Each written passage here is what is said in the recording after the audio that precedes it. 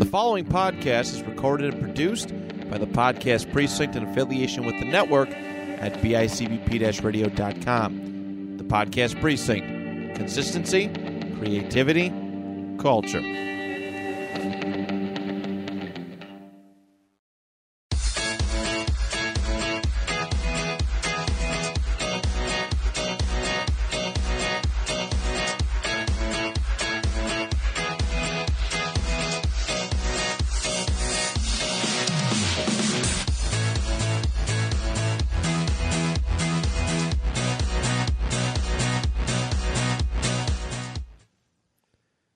Hello and welcome back to episode 12 of the Next of Kin podcast.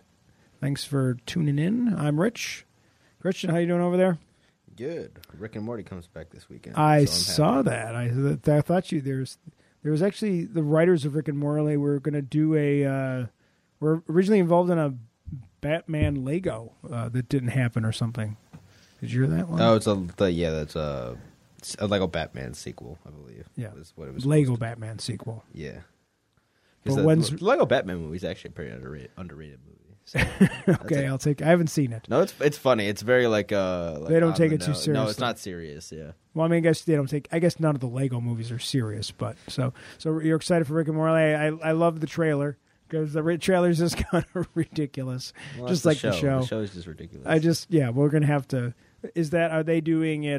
They drop the whole season, or is it back to like one episode? No, they're a on week? Adult Swim, so they just drop like once. I think every Sunday. There'll probably be 10 episodes. That's usually what the season is. So okay, season 5. all right, sounds good. We're gonna be wrapping up our talk about Nolan at the end. We had a couple. We got rushed, so we promised that we'd finish one movie up and a couple other comments. We don't have a lot on it. But we're going to finish up with that. Last episode. Yeah, and then really we want to finish up. Catch up on Bad Batch. Our thoughts on that, but really the first 2 episodes of Loki, which has obviously just premiered, and we just literally watched it within the hour. The second episode, and then and that's kind of our that's what we're doing today. We got some news first, though. All right. So I saw today they had a Paramount released a trailer for Picard Season 2. Like a full trailer? Full trailer. Well, I guess it's not a... There's not that... I mean, it's the typical... there's a narration. There's a Patrick Stewart narration. And then he says, time is broken and... we have to fix it, my friends, or something. So it's going a different direction than the last yes, season. it's gotten... all the characters that we were introduced to that left with him at the end of the episode seem to be back. Oh, okay. So he has like a little crew. Yes, the kind of the Data hybrid girl that he rescued in the previous one, the pilot. 7 of 9 is back. The Romulan kind of youth... ninja guy that I forgot all the characters' names, but they're bringing back. So he's like, so they're continuing with the theme of him being like unsatisfied with Starfleet. Yes, and he's kind of doing sure. his own, and he's kind of doing his own thing. He's not back in Starfleet, although there is shots of him sitting in his uniform on like some type of command counter type thing where we don't know if that's a flashback. Maybe, yeah. So the big thing is they brought back Q. And Q is a reoccurring character from Next Generation. He was in the first episode. He's in the last episode, a whole bunch of episodes in between. And the premise of Q, who is this omnipotent character, is that he has been testing humanity forever, basically. And for whatever reason, he's obsessed with Picard. He was also obsessed with Captain Janeway on Voyager, because Voyager didn't know how to fill episodes, so they'd bring Q in all the time. And basically, Q is kind of the catalyst for... mi capitan, as he always says to Picard because he's French, that you have the roads you have not taken, or the decisions you've made, and so it's going to be like Q is back one last time to test Picard and all his friends, and because time is broken, we see some weird things. The main thing we see is 7 of 9 waking up, and she does not have any implants from being a Borg.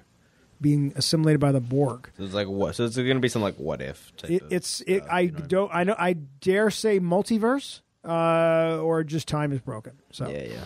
I mean, to be fair, Star Trek has done a great job on time travel, as well as anybody.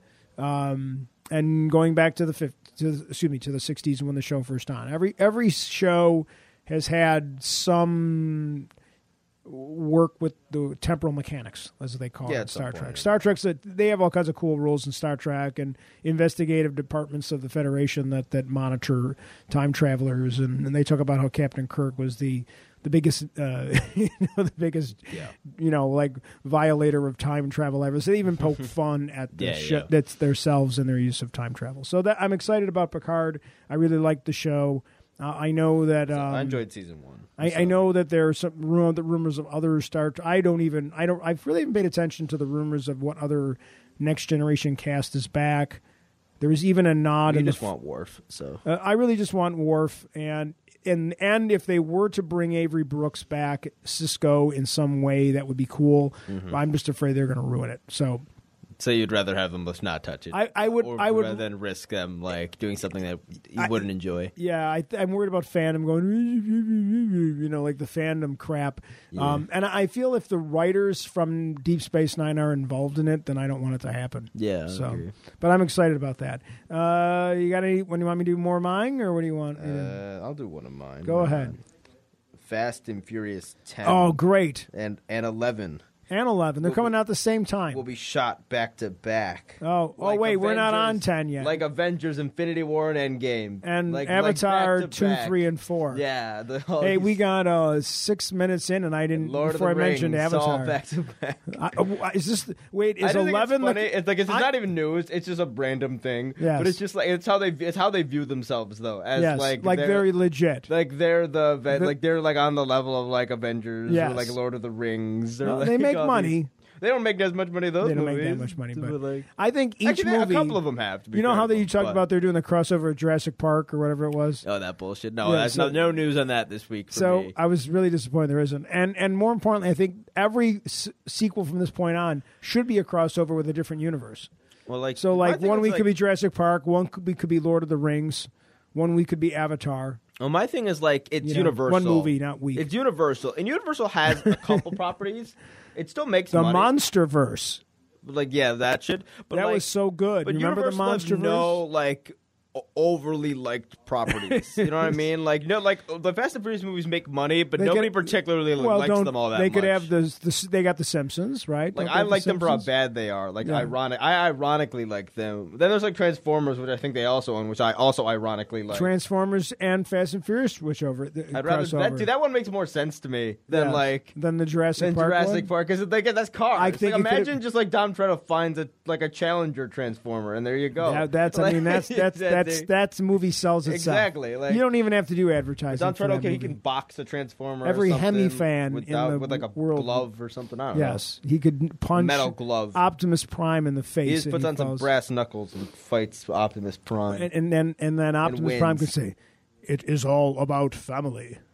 Or they could make it, or they could make the universe make sense. And the car, from you are my brother. And the car from the last movie, I that was may be a man of robotness, God. And you are crafted by God. But let's say literally, the car itself from the last movie, which literally seemed is like the car of God. It was crafted God's out of adamantium and whatever the shit from Avatar was, and vibranium and mithril or whatever the thing is called from Lord of the Rings. And what's the stuff that but that car was a transformer. That's why I was able to do all those things. Oh, okay. And it should be sentient.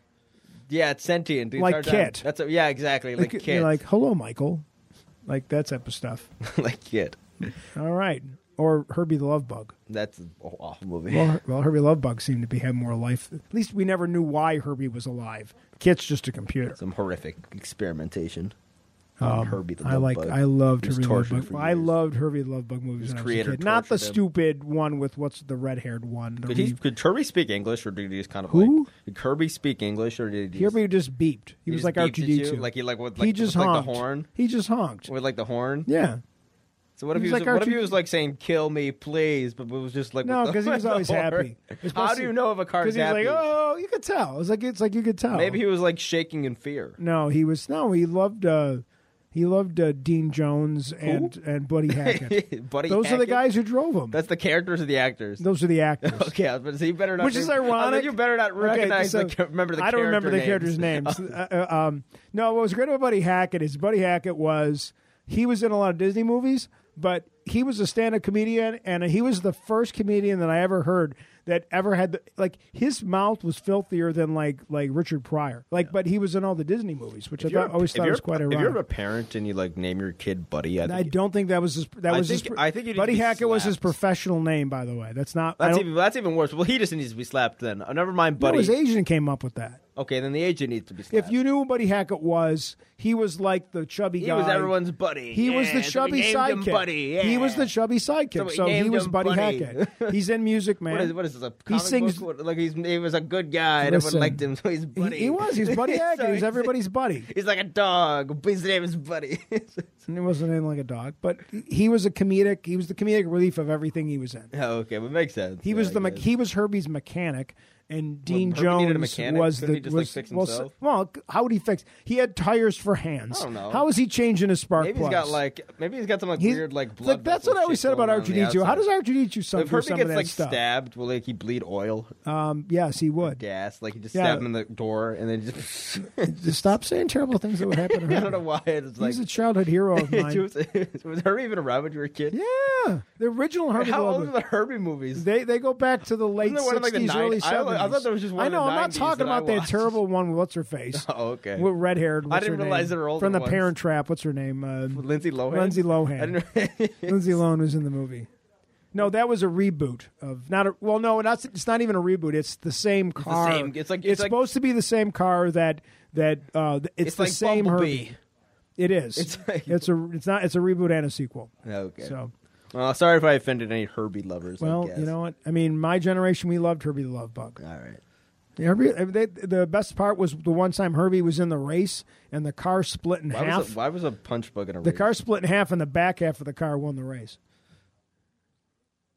It traveled on one time it was in San Francisco and it was it was up on a building. It was doing a wheelie for half a lap? It did. It did wheelie for half the lap, yeah. It was pretty cool. Would Herbie have died? No, they just welded them back together? Flex Seal.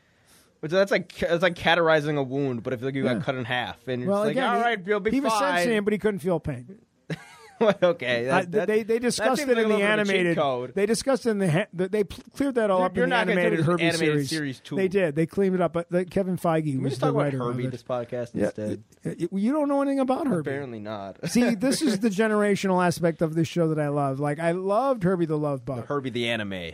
Yeah, in the speaking the Japanese dub. He was a gas bender. Oh, gas. Yes, I'm just throwing all the universes in together now. He could make gas and petrol oil out of whatever come out of the ground. No, didn't Kirby have a girlfriend? He did. Movie? He had a modern. He had the modern. I'm just thinking of shit that's Love popping back into my brain. He had the modern, 4 years old. Volkswagen Bug. She was much younger than him. He liked those younger ladies. Color. Herbie liked the younger ladies. Herbie was 80. And then remember when he shook? He was like, "Whoa, take a look at her, honk honk." Herbie's 100, and he was built during the World War II. And he's he was 1960. Because got to remember, in 1960s, the Love Bug was a really popular car. The Volkswagen had the van and everything too. Yeah. And then that was that popular culture of the Love Bug. Disney said, let's do movies about a one that comes. But they did everything. They also had they had a donkey that could kick field goals. They had. They had the shark, not the shark. They had the dolphin. Yeah.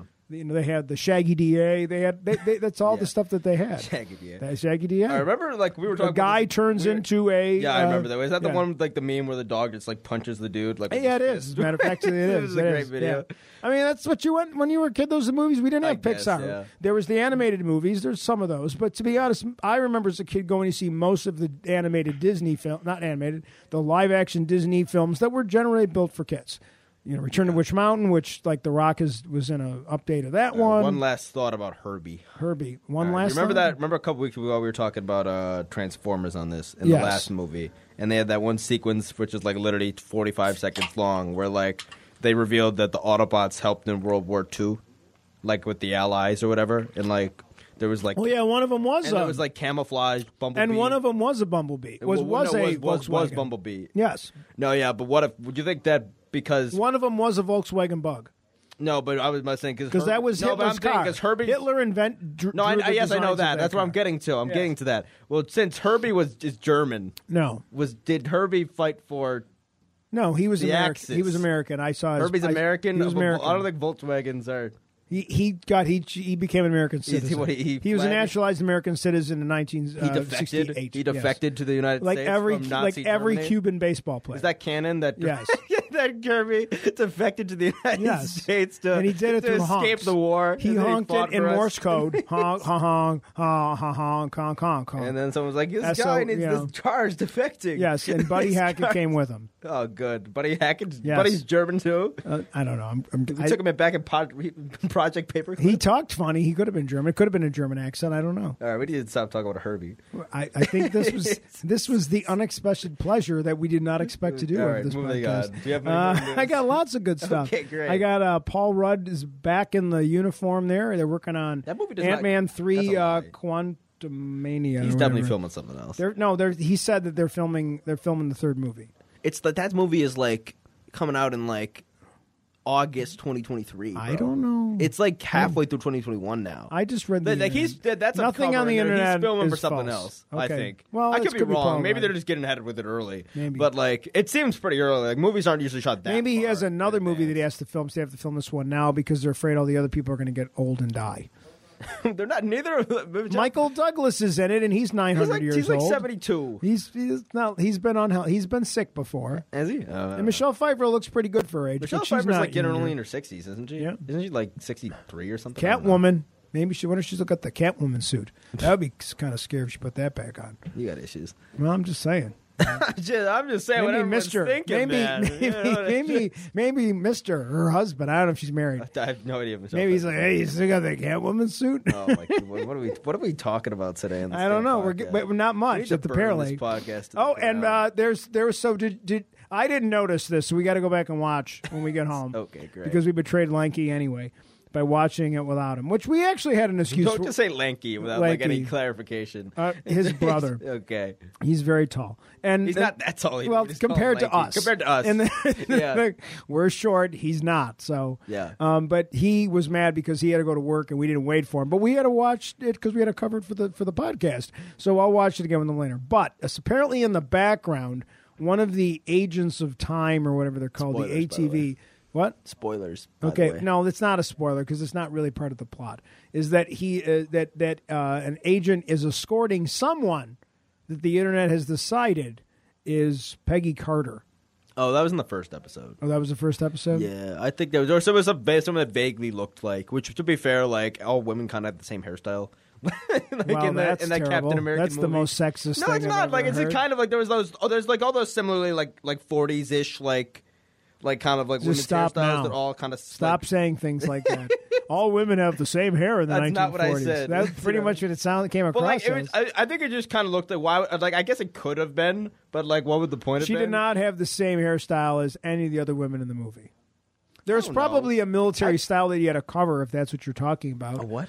I mean, Peggy they were all in the military style, like, but it's kind of like I meant it's like it's like a little like that poofed up kind of like it's not obviously they don't. She had a 1940s style, but like haircut. If you look at someone in the background from the back. And then they just happen to have like random 1940s, 50s clothes on, and everyone's like, it's Peggy Carter. Well, there was an old guy carrying the coffin, so we all decided. In the background. Was that the only Skrull character we've ever met with Talos from Captain Marvel? I thought you said squirrel. It was just another Skrull. Like he's not a squirrel; he's a raccoon. I thought you were talking about Rocket. I don't know. So. I guess it could be. Like if they wanted, it's just like everyone decided that the old guy carrying the coffin at the end when Peggy Carter died was that we all decided it was Biden, and that there's an old guy in Return of the Jedi, so that must be Captain Rex.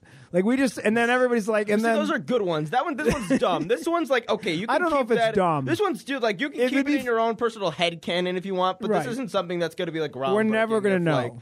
And you don't deserve to know. But it would make sense if she was because everybody's like, oh, she broke canon when she killed and murdered her other husband. Okay, so what you're saying is you want that happy story. Like if that's your argument, then you want that. So like the people that want to say that's Peggy Carter, they want her to be like the banker dude who got disintegrated because she lived happily ever after. It's like no, they do want that. It's like the banker dude. The one my dad owns a trust fund or something. Whatever the first episode guy was. Yeah. Okay. Anyway, I apologize if I offended anyone. Apparently, all the women from the 1940s, all the women from the 1940s that are listening, your hair doesn't look the same. Right there, you go. See, that way you don't get canceled. All right, yeah, at the nursing home. 1940s women. All right, and I had one other one. Yeah, I'm not happy about this one. You have only one other one. News-wise. Okay, sure. So the update today is apparently we've got Jodie as the doctor for 2 more holiday specials. So she's gonna be back for this one. She's gonna be back for this one. Is there a season coming up this year? Let me tell you what they said today. It looks like she's doing this one at Christmas this year. Then the season comes out. And then there's another one at the end of the year, and that's when she leaves. Why are they dragging this shit out? I don't know. Because, again, I have no problem with then I think the next thing we're going to get after that is the 60th anniversary special. Because that's 2023. Okay, but I'd rather have that be I'm hoping by then someone runs over But I want a doctor that, it seems like they're just trying to, run it out and, hope that, she'll be, that people will somehow she becomes a good actress and the writing gets better. Yeah, that somehow everything that's wrong with the show will suddenly change, and like a fracture in time, and that people will like her again, and she can lead the 60th special. Because I think they want her to lead the 60th, but she's not popular enough. God. Well, here's the thing, and you cannot put her on screen. You cannot put her on screen with any of the previous 4 doctors. Washed. Even Eccleston's better than her. And again, this has nothing to do with her being a woman. I just want to point it out, because every time anyone criticizes Jodie, there's always this I don't even blame her as much as I blame her. The writing is worse awful. than she is an actor. And here's how I'll prove to you the writing was bad, too. Because and the when they brought not good either. Well, yeah, and the music's bad. The Captain Jack Harkness scenes in the last episode... They weren't that bad, but they were... It wasn't quite him, though. It was missing... a little bit of who he is. Well, it also didn't help that he outshined her because he's and that's my actor. point. He's a better actor probably in my mind. And they've lost the 2 better companions now. Yes, and if they bring now again, and here's how I'll preface the rest of this conversation. Yeah. Just let Dr. Ruth be the next doctor. If you're really so married to I thought she'd be great. She had 1 episode, and I thought she was. Yeah, we've seen her 2 or 3 times. She's totally believable as the doctor. We believe her, and we like her. And she reminds me of one of the old doctors, because she's just she carries herself like she's not young. She's not going to be falling in love with everybody. And for all the people that are you just don't want a woman or we'll take Dr. Ruth or a black Dr. I'll take Dr. Ruth. I saw very little backlash towards Dr. Ruth. Everybody loves there wasn't anybody that disliked Dr. Ruth except the storyline. We don't like the Forever Child. Because don't get me wrong, there are certain people that are definitely out there and that are just totally against the idea of having a black doctor or a female doctor. Yes, but that's not us at all. No, we're not against a black James Bond either. But I just want a cool James Bond. It's very clear, and again, you don't need to. They don't need to look at my opinion. It's just fact that most people agree with this because the ratings are tanked. Yeah. Since then, that's why I don't get it. Why aren't they went up a little bit? They kind of just so afraid of the backlash of they kind of went up. Basically? They kind of followed a little bit of what happened with Capaldi because Capaldi's ratings. But Capaldi went up and steadied. They steadied, but they're lower than his. They started higher than him, but they ended up lower. Yeah, her first season for 3 episodes before they realized it wasn't good. Right. And then it tanked. Right. And again, Capaldi did fine numbers. They weren't good as Matt. They weren't as good as Matt Tennant. Smith, no. But they were as good as Eccleston. But his time was considered not a failure, but a step back in terms of ratings at least. Even though I think the writing was just as good, if not slightly better, than Smith's run. I think the quality of writing and the quality of the episodes were as good as the Smith and Tennant, but people didn't want an old guy. Mm-hmm. If anything, I want another cute guy that I can think is cute and fall in love with a girl again. No, that's not what Doctor Who is. And it was fine that they did it. It can be every once in a while because it could be one life or whatever the one reincarnation or whatever. Yeah, but and I didn't even. But that wasn't what Matt Smith was all about. There's way too people just have a crush on David Tennant. That's the problem. Or Matt Smith. That was the main thing. Is everyone just had those two built the American audience, and I think the American audience fell away a little bit with the last 2. Who's a grumpy guy? I mean, they like House, though. Which I like Capaldi. Like, there's days where I think Capaldi's my favorite. So it's funny when you watch Doctor Who because you watch episode and you're like, well, this is my favorite. And then you realize but it's like, my original. It's so like, no, this is my favorite. Then you watch another one, and you're like, oh, this is my favorite. And really, there's a lot of Eccleston episodes that are really good that I say, well, he's really good. I wish he would have better writing at the very beginning. Yeah. And I think that it suffered from the beginning. They weren't ready yet. Like any first season of any show. Like Jodie's going to now have 5 holiday Jodie has specials. no excuses. She's going to have 5 holiday specials. And I can't remember what happened to any of them. Yeah, it's just not memorable. And the problem is, like, there's actually, despite the fact that the spy ones should have been so much writing better. has been bad. Yeah. First off, the overall writing has Chris been Noth not outshines good. her when he was on the episodes. Graham makes the American actor who's the Trumpy guy. Oh, he's only in a couple though. So no, but even the episodes he's in, he's great. The Master's they better. Keep bringing all the these Master's really better. good like side characters that are there. But the Master's actually pretty good. Yeah. Like Ruth's good. The only one who's not good is the other girl. And that's not even her fault. And that's not her acting at all. No. Because they just have given her nothing to do. We'll see what happens this year. We've mentioned it a couple times, but they have that one episode where they literally go to meet her ancestors. Yeah, and she's not even in the episode. It's like she went to the or a grandmother, I think, or younger grandmother in right. like India. And like she had the least to do in the episode, and it was her family. Right. Which is like they gave like what's Graham or whatever his name is like more to do in that episode than they gave like and because Graham is out of the 4 of them, Graham's the best. Well, he was the best, and like he'll be the kid's good. I like the kid. The kid grew into the role, and the relationship between that was written very well too. And at least the relationship between like Graham and what's his name? I forgot. He was so good that we forgot his name. But, yeah, no, I mean, yeah. But like that relationship is, but even like most of his development just relates to his development with like Graham, and that's what keeps you like with that because you like that relationship. Well, because even none of them have good relationships with the Doctor, or at least like none of them have like anything on the level of even like. Well, first off, like usually within the first Ryan year Sinclair. or so, like, Ryan. It was Ryan. Yeah, but like for instance, like immediately when you had Tennant, like there was immediately that connection with Rose, and then also Tennant was able to forge like, and I think this is testament to a little bit to writing and to 2 things. Half of it's the actual actors involved, and then half it's the actual writing and some of the dialogue and like some of the actual plot that revolves around the relationship between 2 characters, and both of which is lacking in this, I think. Because also like so, she's the least distinct Doctor. She's not even good. She wasn't even good on Broadchurch. Yeah, like the actress is not a good actress.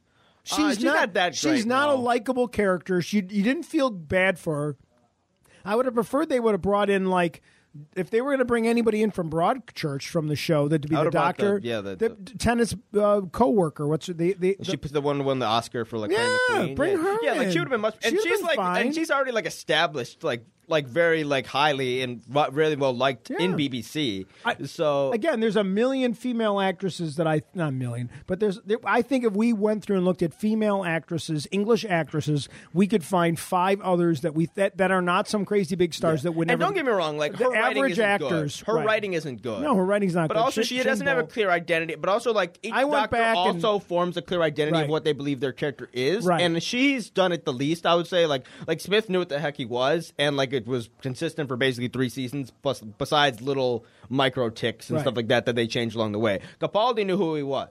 Although, and actually Capaldi, to his credit, Capaldi's first season is his weakest. But it's supposed to be. And he's a little bit too unlikable, slightly more unlikable than he should be in that first season. And then he adjusts. No, but it's not even that. Like they discussed it, and they wanted it to develop that way. Yeah. They wanted him to be. They wrote him on purpose that way because they wanted a clear break from the Matt Smith. Because Matt Smith literally is kicking everybody's ass by the end of his first episode. Hello, I'm the Doctor. Run.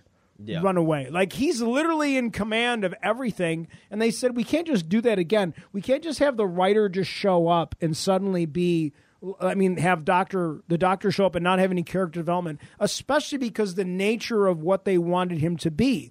They wanted a Doctor that was questioning a lot more of the things that were going on. Yeah. Like they wanted it again, and that's why the last 2 showrunners were amazing. Mm-hmm. And Chinbul's just not a good showrunner. Well, I think like all the people and the episodes he wrote, all the people that are complaining about Moffat must be like, oh my god, because there was always people complaining about Moffat on like the Facebook group. No, because those people that they're but also, now they would love Moffat back at this point. But the people that are the Tenet fans don't understand that like that's not how like the television industry in any country works. David Tennant was not going to be the Doctor Who for 27 years. Like, like if you look at most of the length of the Doctors outside of the first like 3 or 4, besides back in the 60s, after that it was like 3 years, 4 years, 5 years. I mean, and like, you want to keep it fresh, like, and most of them want to move on and do other things. Like that shows a tough grind. Like, and you know, and especially the way English shows work. 4 years on English television is like 20 on American television. I mean, most shows don't run for years and years and years. Yeah, that's why it's so amazing that show has. Well, that's what I got for news. You had more news stuff? I got some more news. Yeah. All right, let me pull it up. It closed down. Tyrese Gibson, who is set to appear in Morbius, which is one of the Sony Marvel movies that is coming out, said the film is set in the MCU before Sony immediately came out and said, no, that's not true at all. Oh, I'm so glad that he's attending the staff meetings. And this was a weird interview, too, because first off, that dude's kind of like, he's got a couple screws loose anyway, I'm pretty sure. Like, because he's had some weird, like, interactions, like, in terms of interviews and, like, weird videos posted to social media and mental breakdowns and all sorts of shit. So this dude said, like, and so in this same interview, he also said that they were going to move the film date back, which Sony also said isn't true. And so, like, he was just saying all the wrong shit, like, that wasn't true. Like, first off, like anyone who like took his words seriously that like somehow Morbius was going to be set in the MCU when Venom's not even set in the MCU, and then like there's not even any talks of that like ever being set in the MCU, is just like you shouldn't even be. Well, like, if he says it, then it makes it true. Yeah, there's one random actor who's like probably going to be like a side character, right? I don't who think has he's like a questionable history of. Well, he's in the Fast and Furious. I know movies, who he is. And he's like an R&B. He used to be an R&B singer, but like many years. Thank God for Fast and Furious. But like literally within the day, like Sony came out and said, no, that's not true, and we're also not moving our film back a year, like he said we were doing. Which I'm like, how are you filming for the movie or like being a part of a movie and you don't know when the movie's coming out, like at all, or like or at least you guess that it's coming out a year later than it is without anyone telling you that. That's ridiculous. Then we also got a first look at Jane Foster's female Thor costume on a merch T-shirt, because that's where all the first looks of everything get makes a lot of leaked sense. with merch and or toys. Toys a lot of the time. But it looks very much. I'll send you the picture actually right now. Actually, I think I saw it actually. Yeah, but it actually has all three of the costumes. It has Valkyrie's costume on it. It has Thor's new costume, and it has Jane Foster Thor, which Mjolnir's back. Like Thor's hammer seemingly is back again. So like that shit just won't die or stay broke. Apparently, I don't know where they're getting it from, but she's wielding the old hammer. Strange put it back together. Maybe. And then he's still got Stormbreaker, like the big hammer thing. But her costume very much is reminiscent of like I would say like Thor: The Dark World. Okay. Like kind of Thor. Like Thor's armor has kind of changed differently and like different like color palettes and stuff like that over each of like the 3 or 4 movies he's been in. But I would say it's kind of more around that, like basically around the aesthetic of when like Jane Foster was actually in the movies. Right. And she has like the big cape and everything, a smaller helmet. Like she actually has a helmet like the comic one. I saw it. This Thor's never had. Yeah. But Thor's costume looks almost like dark gray, like steel colored with like a little bit of black maybe, and like gold running up all and down it as well. So definitely some unique, different costumes up for this one. Okay. I still think that movie's going to be absolutely amazing. So now for some movies we don't care about. Chris Pratt made. They were talking about. They were interviewing him, and he said that they're continuing. And he said that. Wait till you see Hemsworth in this movie. He said, he said in their movie, because he said it's just going to be great. Like, yeah. Well, he just keeps like going to like just keeps leveling up as an actor and as a performer and like right. Well, and he's I think probably the biggest. He's probably the biggest asset. He's your biggest now. asset now that and honestly, I think Iron he was Man and Captain America gone. And honestly, after like Ragnarok, he was already starting to surpass like Iron Man in a couple people's minds, and surpass Captain America and other people. Well, look at how much money the movie's made. Like he's the star now. Like I have no doubt. Like I don't think Ragnarok made over $1 billion, but I wouldn't be surprised if Love and Thunder does. Like. Well, because his profile has just skyrocketed even more so than it already had when he was just playing Thor in the early like 2000s. Right. Then here for something nobody wants. Beauty and the Beast prequel series starring Gaston and LeFou, ordered for Disney Plus. With the same, like, it's the live action. Who's the other name you said? LeFou, is that the other guy's name from the? Remember Gaston is the little dude. Is that the girl that's the feather duster? Who's the little dude? The guy that follows him around.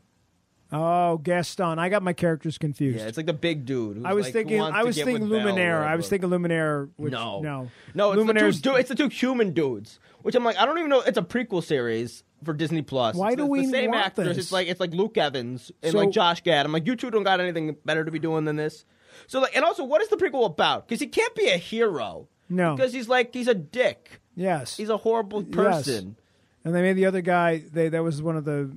I think they made him actually like officially said he was like gay in the live action one. So it's like what you're just gonna have like this gay this dude's just like constantly following like evil Luke Evans around. I mean, this may be one of the ones where Disney there's no plot. Yeah. It's just like here's a guy doing evil things. Well, I'm sure there will be a plot. Henchman guy that kind of is in love with him. Maybe there should be a plot, but if they decide to do that, like you get what a good character. Well, he's not a sympathetic villain. Maybe we'll find out why but he's I don't so care. sad, like or whatever. Why he's such. But that doesn't add to the Beauty and the Beast movie because if anything, like all you do is if you give him development, you just take it away because he's such a piece of shit in the movie. Did anybody like? I guess I don't know enough about. Disney just don't have any idea what to do with their actual properties that are like theirs. They used to come up with new ideas.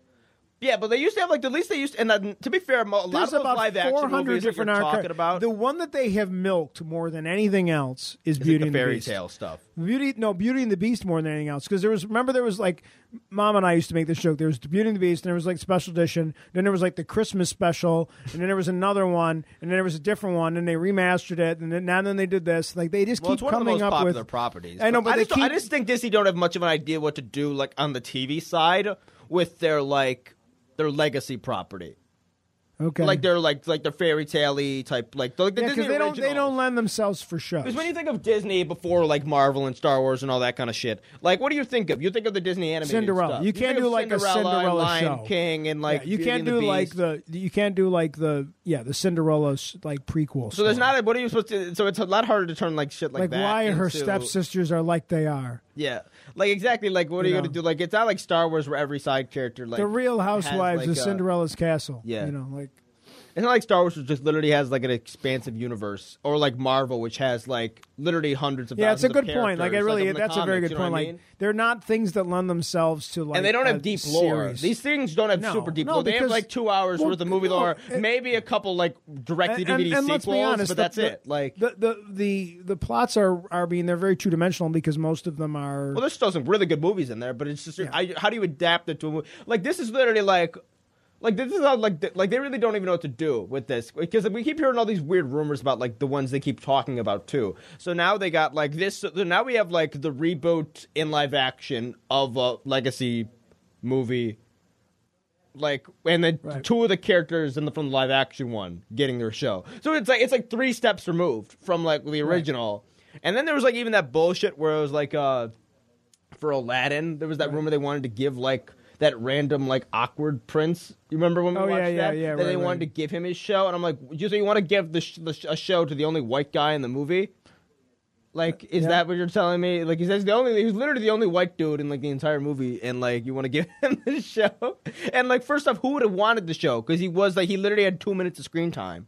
Right. And he was, like, kind of funny, I guess. But it was more just awkward.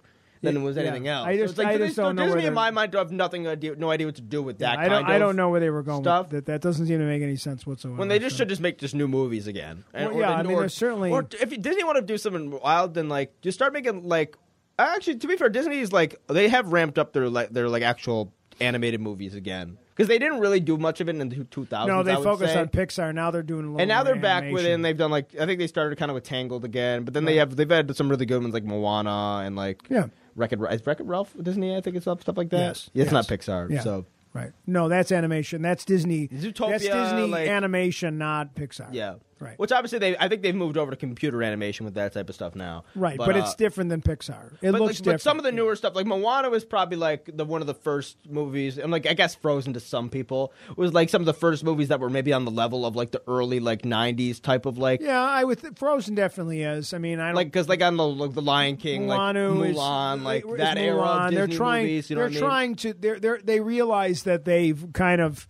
They let Pixar take over too much, and then they've kind of gone back to some of that because they need to build that brand up for the. Yeah. They're smart. Well, I mean, they still have the two most successful, like and most highly acclaimed animation studios under their house, right? But they also have to add. They have to remember, like I hate to say it, but Disney, like we need a new princess. Like there's a big part of that. Like and whether we like, make what was the last one we got? Like not that this is for us as like no, but viewers, I mean, but the last one they got was like what was like Princess and the Frog, which was like 2009. Well, 2010, I mean, over 10 years ago. You got what's her face from I guess that counts. Frozen. Yeah, I guess that counts. No, my friend Mark's daughter plays her in Disney World. Like, that's true. Yeah. She goes and she signs. I didn't think about that because that's not like a Because that's not like I can't the blonde. I can't think of the blonde's whatever her name is like. I guess that's true. Yeah. No, so they find ways to keep modernizing their princesses, but then they also like to do the live action side to make them a little bit more mature. And I think Disney's got a good mix. I just think that on the TV side, they don't know what the TVs do with the TV side. I don't mind the live action remakes. I think they're a little uninspired, and I don't think they've. I don't know if any of them have been better than the original. I don't think any of them have been. None of them have been better. Because there's been a couple interesting ones that have been like I like Jungle Book live action. Jungle Book was actually pretty good, although it wasn't like a musical or nothing. Besides like 2 random songs they kept because like they felt like they had to. They had to. You can't do Bare Necessity. Yeah, like Bare Necessity. And you had like the monkey one. Yeah, you're right. You had to do the 2 songs. Yeah. Because they knew that there's only so much you can just like delete. Yeah. So let me get. This was actually kind of interesting. The cast of Zack Snyder's upcoming Netflix series has been announced. It's called Twilight of the Gods, it's Norse mythology inspired. Oh, you love this. I don't know much about Norse mythology. Well, no, but you love mythology, so it's a whole new mythology that you can research. Yeah, honestly, like if I like the show, I'll probably go delve a little bit deeper into it. My bread and butter is like Greek and Roman mythology. But yeah, like they've a pretty good cast. I didn't know everyone, but basically they have like John Noble, who's been in a lot of stuff. He's like a well-known TV actor. He was in Lord of the Rings.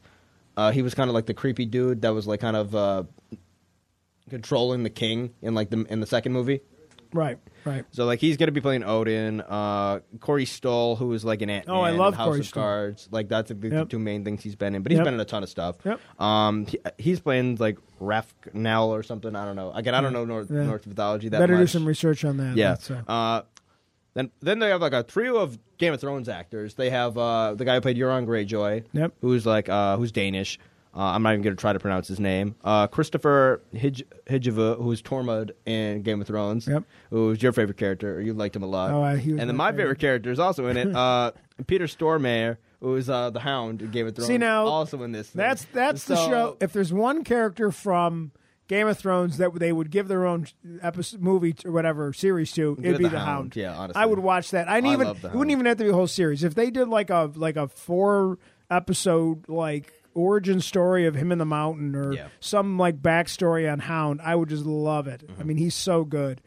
You know, and then we also got Lauren Cohen from The Walking Dead is also in it, and Sylvia Hoeks, I think it is. It's a Dutch last name, so I like they got all the weird pronunciations. But she was most of the time Dutch pronunciations are just pretty much as close as you can say it in English is usually pretty accurate. Oh, okay. But yeah, she was the villain. She was the villain in Blade Runner 2049. Yes, she was like the female, like kind of other. What is it, replicant? I think it's called. Yeah, right? She was a replicant. So yeah, so pretty good cast. I'll watch anything Zack Snyder at this point after Justice League, which we both love. There's that stupid. They're going to reboot the Snyderverse, and there's a lot of Zack Snyder stuff going around right now about like stuff he wants to do. Yeah. So like he wants to do a Dragon Ball Z movie. He wants to do like a ton of stuff. What's cool? The best thing about all this that happened is it like. It kind of. I'm just happy, like, even though the Snyderverse is dead, even though, like, I would actually like the Snyderverse. Now he's going to get some opportunities. He's going to get to do tell his stories. He's like so beloved now, right? Especially with like Warner Brothers. Like, well, no, wait, exactly. We were just kidding. So now, like, studios are going to let him do what he wants because he has a loyal fan base now that wants to see him succeed and do well. Yeah. Like, People are gonna give him the benefit of the doubt. I got it. I got any more? I'm sorry. I got a couple more small things. I got one more small thing. You want to go first? I'm not. Yeah, I don't want to talk about it very much. I'm just gonna throw it out there because I hate her. Mm-hmm. Gwyneth Paltrow. You know how much I love. Oh, is this the thing where like she's like, I can only watch myself in one movie, The Royal Tenenbaums. Okay. Would someone run over her with Herbie the Love Bug? Because really, it just... I mean, no, I said Herbie the Love Bug because it wouldn't kill her. It wouldn't, just knock some sense into her. Stop talking. Every time you open your mouth, it's like you're everything that's wrong with anyone who's famous. I can't watch myself. She's like the stereotypical... Oh, it's so hard to watch myself. Well, to be fair, like I don't even like looking at pictures of myself. Okay. Let alone like... Yeah, but you wouldn't go in and tweet about it and go into an interview and say, "Oh, I only care about the work." Again, I agree with you. I only care about the work. I don't really care about movies. I just want to make money and be a millionaire. And again, but I can't watch. I'm above. I don't even own a television.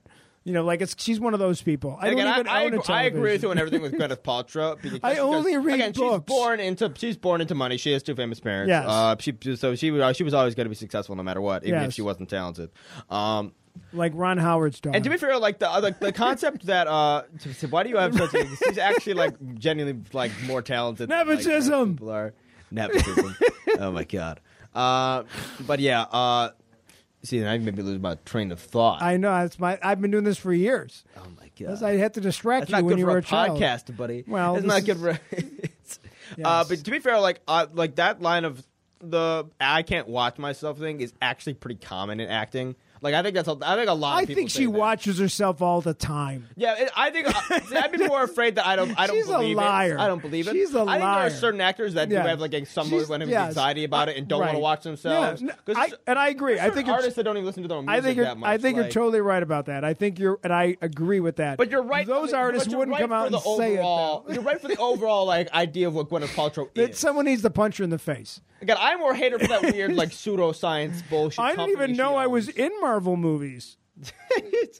I dislike her more for that shit, and then like the weird like company she has called like Goop, which is like some weird like pseudoscience bullshit, or like alternative medicine bullshit, which I hate. I hate when people do that shit. If you just rub hand sanitizer on your ear, it'll bring back your hearing. Ooh, and then sing a hymn. All right, we spent a lot of time on news today. I know. If you got any more, we better get a couple more small things, and then I'll just run through them real quick. Jamila Jamil has been cast in Disney Plus series for She-Hulk. As Titania, I think it is. So I think that's kind of like and Ruffalo's in the show. I believe that's She-Hulk's like main adversary in the comics. Don't know too much about the character. It's kind of like a more obscure-ish character, like She-Hulk kind of is to an extent. Mm-hmm. But she joins like Tim Roth, who's coming back as Abomination. Obviously, the woman who's going to I did not write the actress's name, who's playing She-Hulk in the movie, but I'll have that next time we talk about this. And then obviously, like you said, Mark Ruffalo is coming back, so that cast is starting to shape up a little bit. She has a weird career because she started off as like almost a reporter, like in the UK. It seemed like interesting. Like she was just a reporter, and then she moved to like LA to become a screenwriter in like 2015.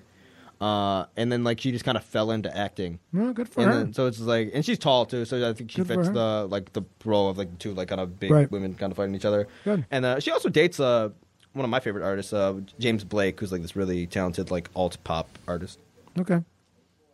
Then we got good for her. Animated series based off the Ubisoft game series Far Cry is coming to Netflix. Far Cry is kind of like none of the games have much connection, except for kind of some of the later ones, as far as I'm aware. I've only played like 3 or 4 of them.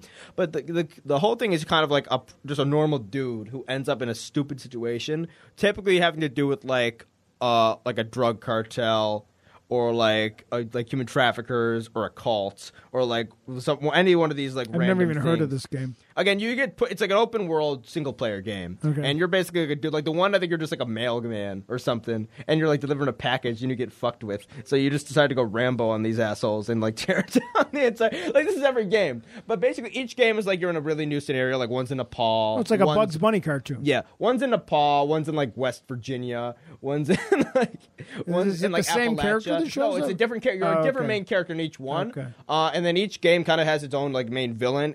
Some of them have just been like, typically it's like really well known, like either voice actors or actual actors. Like for instance, in Far Cry 3, Michael Mando, who's like from Spider-Man Homecoming, the guy who was playing like who they alluded to as Scorpion. Right. And then I think you'll know him. Remember the one Latino guy from Better Call Saul in the first couple seasons we watched? Right. He's that guy. Oh, okay. So like he's really talented. Like and basically all like the main like heads of whatever it was a cult leader or like a drug cartel kingpin or whatever. Like they're all just like basically psychopaths. So it's like these really like so they're fun up acting roles. Yeah, like they allow you to do what you want. So it'd be really cool to see like voice acting and like maybe more like animated like maybe some of those voice actors can play the characters.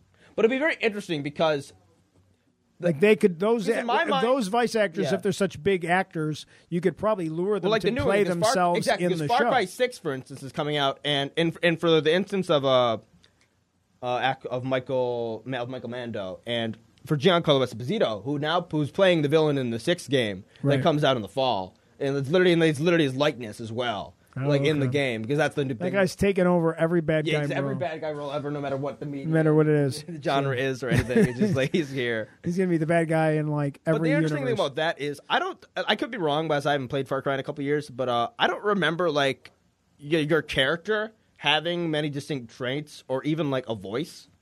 I think it's one of those roles where, like, some video games have two ways of doing it. They either give you a really distinct character that they try to get you to play who has a good personality, or like say like a Master Chief, or like although Master Chief also leaves some areas blank so that you can like fill in the blanks for what your character is. But like for Far Cry, it was always like your character was pretty like kind of like a blank slate. You didn't design him or anything, but you could kind of like apply your own like backstory and like impetus. And like what it means to be that character to that character. So like it'll be very interesting. Like I don't know if they're going to actually do like season remakes of. Well, I mean, of like each or if game. They're loosely based on those games, that's a cool. Because that's always the thing with video games. Are they going to like actually do like an adaptation of like an actual story that was told, or they do something like Assassin's Creed did like a couple years back, which was like we just got to do our own little story and then nobody cared. So.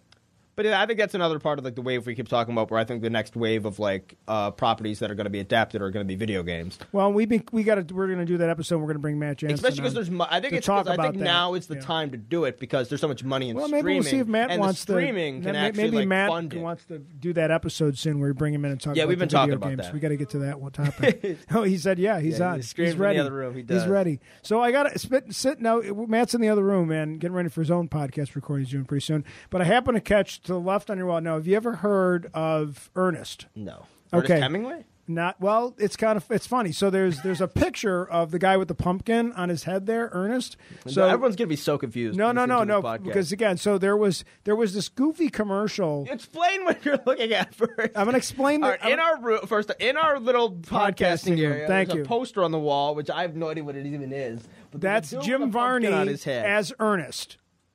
I am 21 or 22. Right. No, so Jim Varney played this.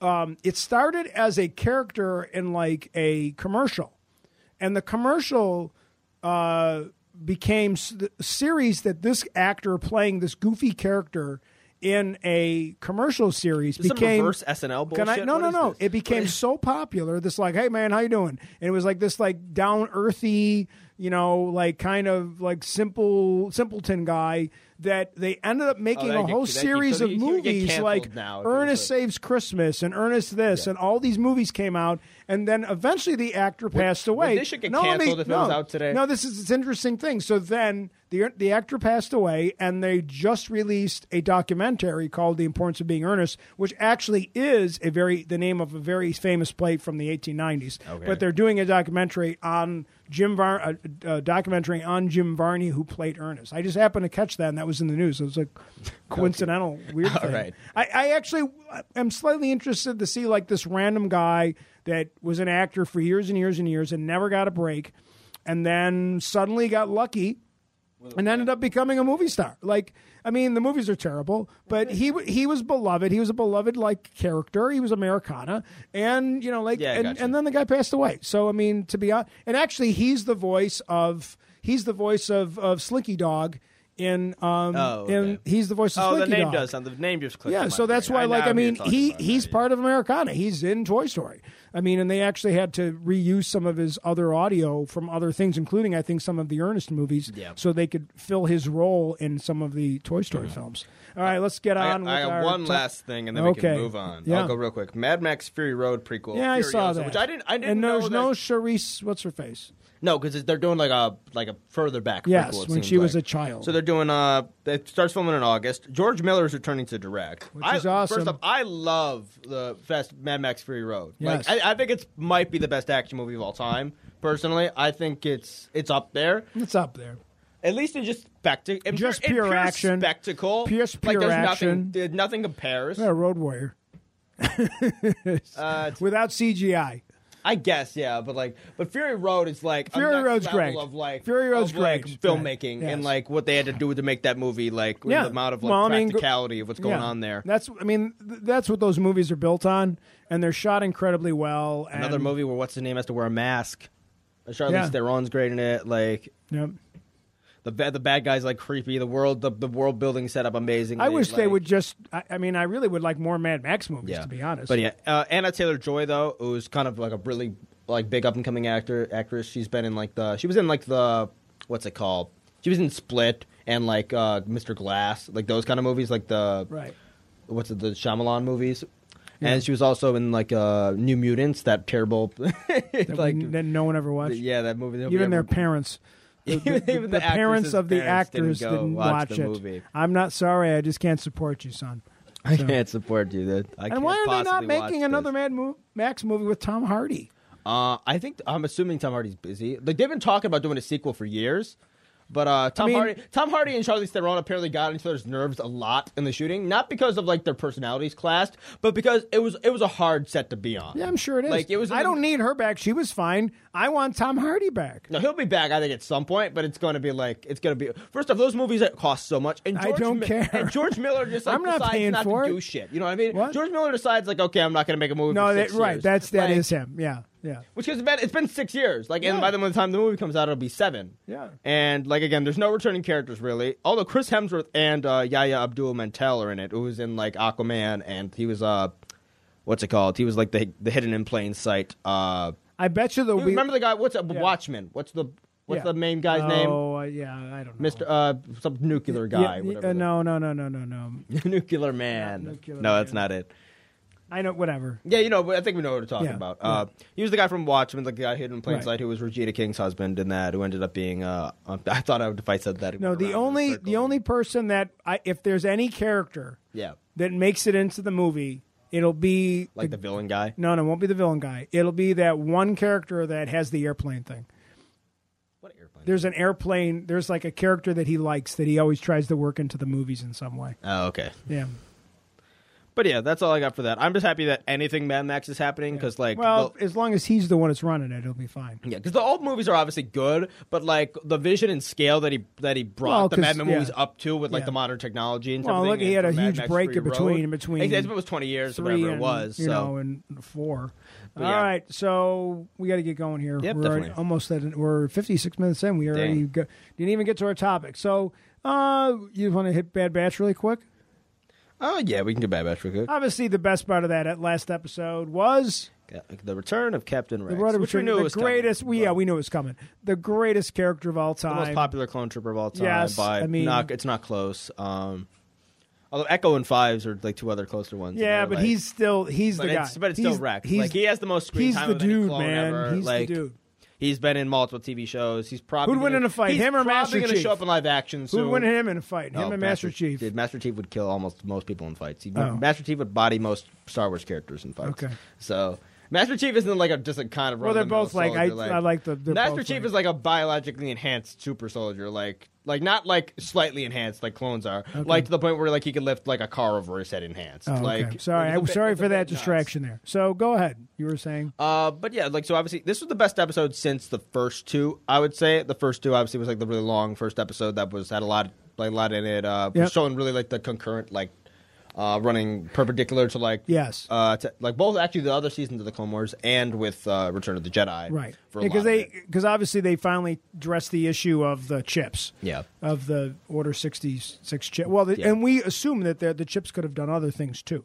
Well, yeah. I don't know if they actually have this confirmed for like the new canon now, but like an old canon, they had a whole list of like 80 something, if not 100 something, like contingency orders, right? And like, he even had like other ones, and like they were public knowledge too, right? Like that they kind of knew about. Now they weren't public knowledge, but if they found them, like there were all sorts of normal ones that looked in place. Like there was even one that was like the Chancellor has like betrayed the Empire, and it was basically an Order 66, but just for the Chancellor. So like if the Jedi ever found it, they'd be like, look, there's one for me too. Right. To be like to roam off the scent or whatever. Right. So could have activated that accidentally. But yeah, we get to see a lot.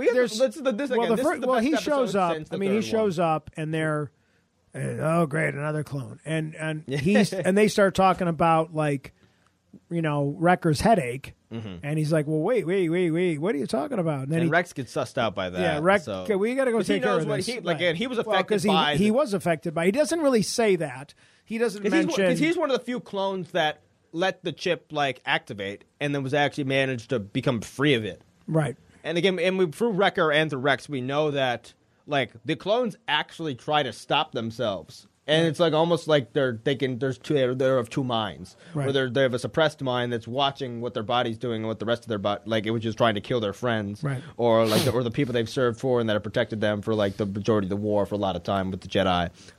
So like he has the trauma of it. Yeah. Not to mention the trauma of like he couldn't save any of his brothers, right? Because like who that crashed on the that he spent some of them he spent or years the Jedis. With. Like for instance, like Jesse, who was like the one clone that had like the big tattoo of like the Republic logo on his forehead and the same logo on the helmet, which is like he's used as like symbolism for the death of the Empire in the last 4 episodes of the Clone Wars or the Republic at least.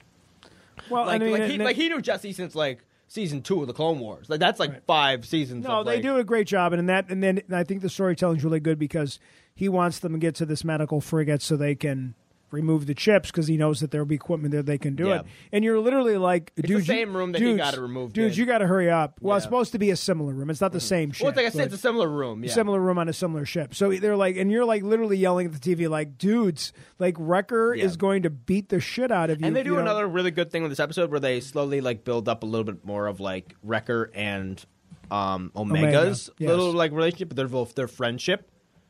Right. Because like we're like.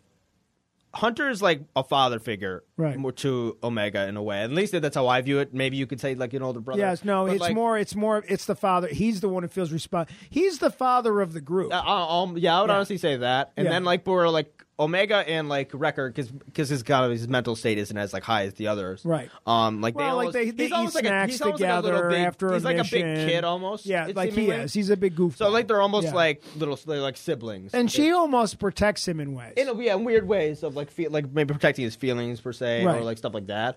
She has found ways to connect with him specifically, and he did nice things for her that he had that he left behind in the earlier episodes and stuff like that. And then and that's why when he loses it, and they're trying to stop him, and then he's going to like. And again, he's like super strength. You're working with them, and and he starts saying the same stuff that Crosshair said in the earlier seasons. And that moment where like he's going to, you think he's going to physically harm her. It's heartbreaking. Yeah, because it's so hard for her to understand what's happening. And the good thing about this show is like, which doesn't always happen in cartoons. Like, I feel like something can go wrong because none of these characters are alive, or at least like around at any capacity. Right. So like you fear for them, and like. In Rogue One, they killed everyone. You know Rogue One, they all die. Yeah, like they killed everyone. We knew that everybody. But like there was always a thought, like it's Star Wars, when you start Disney. Yeah, but when you're watching Rogue One, like I remember sitting down and watching, like, well, everybody in this movie's gonna die. That was my guess, but like you could have been like, you wouldn't be like against wrong. They have to die. They have to die. Yeah. Unless they do, like, there's only one thing I could think of, but like I think it's too like outlandish that they'd even do is if they set up like almost. Like a secret, almost like clone, like planet. You know what I mean? Like where like they could get away. No, I don't mean the Bad Batch. I'm talking about everybody in Rogue One. Is what I meant. Oh, that as well. Yeah. But like, I don't think these guys don't have to like die. The only thing I could think of would be like that. The culmination of the series is like Because clones at some point are going to become. They find useless. a place where they can find live. a place where they can Right. go off Right. and they can live their lives Right. and maybe like just become actual like normal civilians Right. and like actually live in the galaxy. Like Right. There's lots of away ways from they the can Empire, address that. away Right. from like Right. yeah. But the question of the issue of that is though that in that it's Like the slaves free because the clones are essentially slaves to. But an extent. it also can't really happen much in this episode, partially because like I don't see them just deciding they can stay home because they still feel like they owe it. The galaxy. If anything, I see them ending. They end up joining the Republic. They rejoin the rebellion. At some point, they've got to join the rebellion. Like we're getting little like early hints of stuff against the Empire, but we're way too early to talk anything rebellion wise. Like there was skirmishes obviously that happened in the early parts of the Empire because certain worlds obviously didn't want to be conquered. Right. Like the Mon Calamari basically, like the fish, like the squid head people, like the lobster guys. Like Admiral Akbar. The saddest death in the history of film. Like within like the first 3 months of the no, not Admiral Akbar. Like the first 3 months of the Empire, like they start a civil war on the planet against the Empire, and like the same ships that you see flying around in like Return of the Jedi, they bring them into the animated those ships series. actually when they're on the planet work as buildings.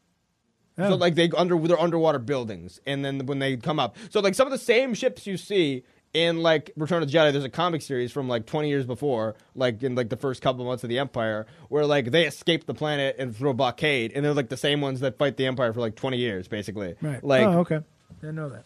Right. So like there's early skirmishes that you could talk about. Well, let's get back to the episode. Yeah, exactly. So I mean, but clearly in the episode, I mean, you know, obviously, you know, they were able to remove the chips and everything, and then they had that really cool moment when they kind of recognized that, you know, like that he has to apologize to her, and she says, "No, you don't have to apologize." And it's just, again, it's you don't see that in a lot of these types of shows. Yeah, that level of character development and although they just don't give Tech any character development. Tech, they don't know what to do with Tech. Yeah, he's exposition guy. I'm going to download some updates for my computer today. The only thing I would say I was not. I would have liked a bit more.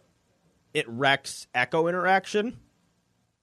Yeah, there wasn't. They're old friends. Like they're like. Was it like Rex is known? Like Rex and Echo met season 1 of Clone Wars, and there's 8 seasons of Clone Wars. Right, there wasn't enough between them. It was much more with him. They did him and Hunter because Hunter is kind of the main character. Let's be real. Right. But the one conversation almost got to where I wanted it to be, but I think that conversation was good where they started talking about Fives, who was like their other who was like basically Echo's best friend clone who gets killed, while trying to after he finds out about Order 66 and trying to warn everyone about it, and he's killed before he can warn everyone, and so Rex talks to Echo about that Fives tried to warn me, but I didn't understand at the time. Right. And he's saying this all to Echo and everything like that, and they're having a more personal conversation about that. But I think I would have liked a bit more reaction when Rex and Echo, like when they realized it was Rex that was there. They missed a moment there for Echo to kind of have more of a reaction to it. Echo looks up to like Rex, It's well, he's a first generation. But that as well, but also like even in like one of the earliest episodes we see is like he's just posted on like this boring post. Fives, Echo, and like their little squad are posted to this boring post on this moon outside of Camino, and it's basically just like we watch the surrounding system to make sure that it's it's like a warning. It's like a warning base. Like if there's an attack on Camino, like this base warns Camino and warns the rebellion that it's going to happen. This base gets attacked, brought offline. Like there's only 5 clones that survive this thing, and then Rex and Cody are there. Just Commander Cody, who's Obi-Wan's clone, go there to.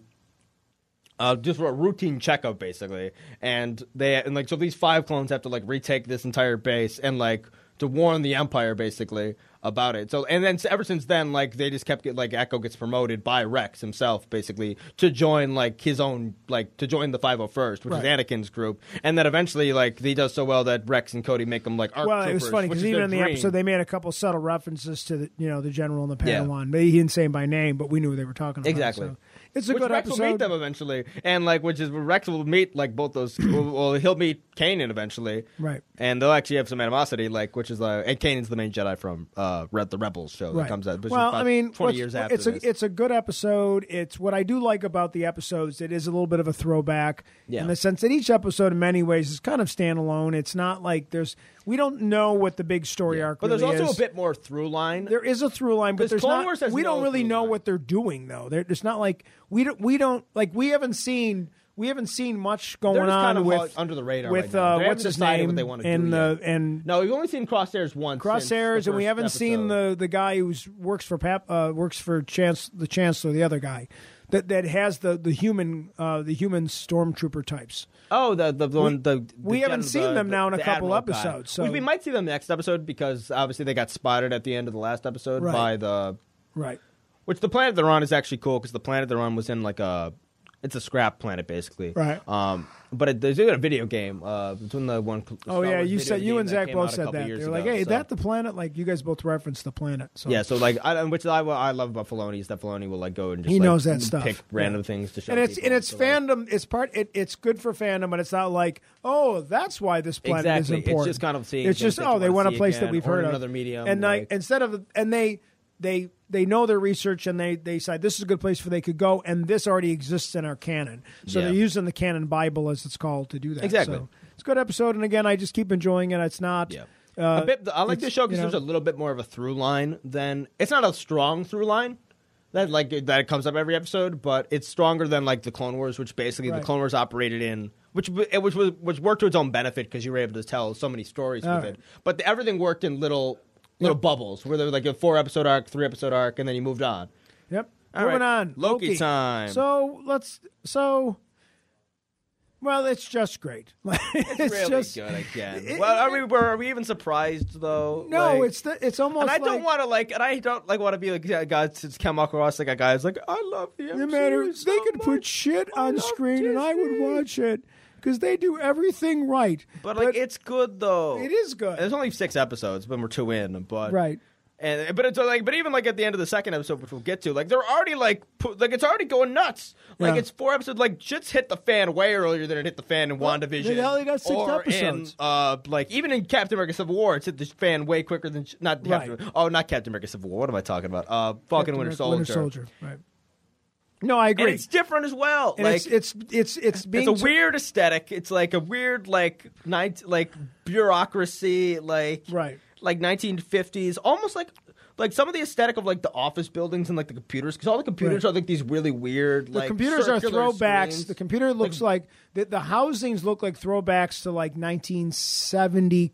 Like 60s computer terminals in the late 60s, early 70s. Which is the same terminal, which is like in the Fallout video game series. Right. Like that's what all the technology looks like. Right. Because basically like they used nuclear technology for everything. Right. But they just kept the aesthetic for like 100 years to like the point where the apocalypse came around. So like that's what I was excited about. Well, the animation, like when they show them the training videos are very reminiscent of training videos you'd see in elementary schools in like the 60s or at work, like that style of animation. What was the character's name that they keep like the little like timekeeper, little like southern sounding character? Like even that character looks so much like one like the Vault Boy, who is basically like this little like 2D like animated guy who's like from Fallout. It's like literally the same aesthetic and everything. The animation style is very reminiscent of a lot of old Disney animation. From Wide World of Disney. Yeah. So, like, Wide World of Disney would do, like, goofy little, like, cartoons, but they were part of it, and they weren't, like, Daffy Duck cartoons. They were, obviously, those are both Warner Brother characters. They were, like Donald Duck in Mathmagic Land. Yeah. Most of the animation is very similar to the stuff that Donald Duck was interacting with, like that style of, like, the funny-looking businessman-looking guy going up the escalator, and they do a great job of creating this, like, and it's funny because it's funny like the whole place that they live in this alternative time, like an area between time. It reminds me of, and we learned a lot in this. You know what it reminds me of? Yeah. It reminds me of like the where the monsters live in Monsters Inc. Yeah, it's like this weird like place. But that's like a different dimension. This I know, but like it is. It feels like this is somewhere outside of time. Yeah. They live in some kind of time bubble, and it exists forever. Like it exists at all times. Although I will say this is, like, believe one of the writers of the show is like the same writer who does writing for Rick and Morty, and there's little bits of like the time traveling, like dimension-y stuff that like comes across as like, oh, that's Rick and Morty like. Yeah. Like it really, even like the doors, like the portals, how they do them, or they just put them anywhere. Like that's what Rick and Morty, like it's not like quite as like dumb as like Rick and Morty where they literally just have a portal gun and they put it anywhere. Right. But like there's kind of similar to that as well. Right. And the first episode they just unload like information to you. Yeah, like the whole process of how it works there. If you break, and it's just funny as hell. If you break the laws of time, they come and arrest you, and they take you to the ATV. Yeah, and whatever happened with Loki is like, and they basically, it's just really like complicated. Where like Infinity Stones have no power there at all. Yeah, like Loki, like they take the Tesseract from Loki because obviously that's how he gets away from the Avengers in Endgame, and so this is an earlier Loki, like a 2012 Loki who hasn't gone through the development of the Dark World or Ragnarok or the early parts of Infinity War. Although they kind of like do a quick crash course for Loki. Well, he by letting him see all the memories that he would have. He accidentally goes back to the room when he kind of tries to escape. He sees his mother's death. And he sees his mother's death. He sees Odin's death. He sees his own death. And he sees his time save the Asgardian people and become equal to Thor. Yeah, even when Thor says, I would have died. I would have died for you, Loki. Like it gives him this weird perspective. They give him like a quick time, like development to not the same character, but to a similar-ish level of character that we maybe left off with when the last Loki died. Once again, the casting's really good, and there's a lot of light. Owen Wilson's really good. A lot of great humor. The secondary characters are all great. But even like they universe build this like because the idea of the TVA is like really wild because it's like this really all powerful organization that seemingly is more powerful than anything we've seen in the MCU. Considering they're using literal Infinity Stones as paperweights. Right, and they're like, and they don't even have any power in the TVA. And this whole supposed location has been created by these 3 lizard people or whatever it is, the time, the time guardians or something, whatever the thing is called. Yeah, and we don't see them, but like, there's almost a whole like religion based around them, and no one's really. Everyone them. in the TVA is apparently created by them to basically keep, and basically the way they're explaining it is, there's one timeline in the MCU. Which means there's not multiverses, right? Or there's other dimensions because we've seen other dimensions like the Dormammu. Well, they actually say in the first episode the Multiverse of Madness. They actually say the name of the Doctor Strange movie that's coming out next. Yeah, which we're getting. Okay, well, we're getting like little bits of like multiverse and basically everything right now. We're getting multiverse. We got multiverse in WandaVision. Like it's clearly building up because it almost seems like because now we're seeing like. What happens with fractures in time, and they literally go back and just obliterate everybody who witnessed any fracture. They literally obliterate whenever a branch fracture in forms, time. Yes, they just delete it. So they go back before and they delete the moment of it with these. So it's not like Rick and Morty where you can pop into a different timeline and like the only difference is like there's not like infinite timelines where like there's one thing different, which is what Rick and Morty is, where like you literally can pop a timeline over and like maybe the ice cream's better in this like timeline, and that would be the only change, or like 9/11 didn't happen in this timeline, which is a joke they've done on like. Or like there was like there's literally like this one episode of Rick and Morty where they're like the ice cream's better here, but there's giant man-eating spiders and there's 9/11s. it's like with the trade-offs of things with the ice cream. But this one, but it's not like this in Loki. It seems like there's just the one. No, there's the sacred timeline. Together, essentially, it's the sacred, of all the timelines. It's the sacred timeline. Yes. So it's not like you could open up. So the stupid theory of like we're just going to open up a portal and the mutants are going to jump through, like which people keep talking about, which I hate. I've like talked about how much I hate that stupid train of thought multiple times on this podcast. But like that's not a thing. It's so lazy. There's other dimensions. That's my problem with that it's so lazy. Yeah, there's seemingly other dimensions that aren't, but they kind of exist within the timeline though, because they have like the Dormammu dimension. Right. Which is obviously real and is not like but it's not like a parallel universe. It might be like a separate like kind of universe, but it's not a parallel universe of that reflects your own with like all the same people and the same things happening, bar one or two things, or like bar like instead of cars we have blimps, like or something stupid like that. Right.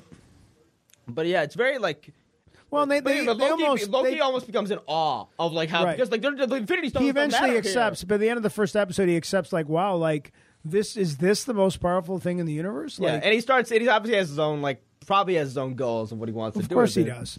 But then we got all sorts of other cute little stuff. Like, even, like, when they were showing him his memories, like, one memory he shows them is, like, when he lost a bet and then Loki had to go beat D.B. Cooper. Yeah. Like, the dude who, like... Jumps out of a plane. Brought a bomb on a plane. Right, that's like, great. They give him $200,000 and then just disappeared. He was the FBI's most wanted for, like, a decade. Right. Like, and it was just him the entire time. Loki. He lost a bet to Thor. Yeah. Which reminds you also of, like, how, like, irresponsible Thor was, like, in the early... MCU, like, the first MCU movie that he was in as well. Right. No, they do nice. They do a nice job with that. The universe building with the sacred timeline, and we get some cool technology. And, the technology, has, like the little staffs, and then like the time collars, and the bureaucracy, like the aesthetic of the TVA, is what I find the most like entertaining, because it's like this all powerful. Like, but these people have these dead end jobs. They work like they're literally cheap town Loki. Yeah, like your life's decided for you, but like you can't do anything. Which again, I think is going to like just amend that this whole idea is going to be blown up on its head, or it's like not going to have been true, or it's going to be completely. Because the idea, like, you can't have an entertainment universe and just be like everything's meant to happen. Like that nobody has free will. Well, and they kind of have something. They talk about the like when Nexus points or whatever, which sound a lot like. What's it called in Doctor Who? The points of they can't like a fixed point in time. A fixed point that needs to happen. Like that things have to happen. But in this one, everything's a fixed point. Right. But it's interesting because every action's a fixed point. In the second episode, I really like the concept of you can go back in time and change time as long as there's something that's going to happen so that no one would it wouldn't affect the timeline. That's the only way. But for instance, though, like they mention Endgame, because remember Loki tries to be like, you should be getting the Avengers on here, not me. I didn't break the timeline. Because Loki even says, like, I can smell 2 Thors, or I can smell 2 Tony Starks, like, in the same area. I'm not dumb. So Loki picks up really quick to what the Avengers did. He thinks it's because they needed to go stop him, but it's actually they needed to stop Thanos. Right. But you get this really, like... then the timekeepers say, "Well, yeah, that was meant to happen. Like everything in Endgame was meant to happen, despite the fact that they went to a different timeline and like changed things around. Like, but that was part of the sacred timeline, though, where Loki escaping wasn't for some because their plan is always to go back and fix the timeline. Yeah. I guess it's really interesting though, like because they have the TVA are kind of like the cleanup crew. It seems like when something does go awry to the sacred timeline, they have to go in there and like and snip, and again, the branch, it's funny. Basically. Like, and these are cool ideas. It's funny though. Obviously, watching as much sci-fi as I've watched, these are other things that have existed in time.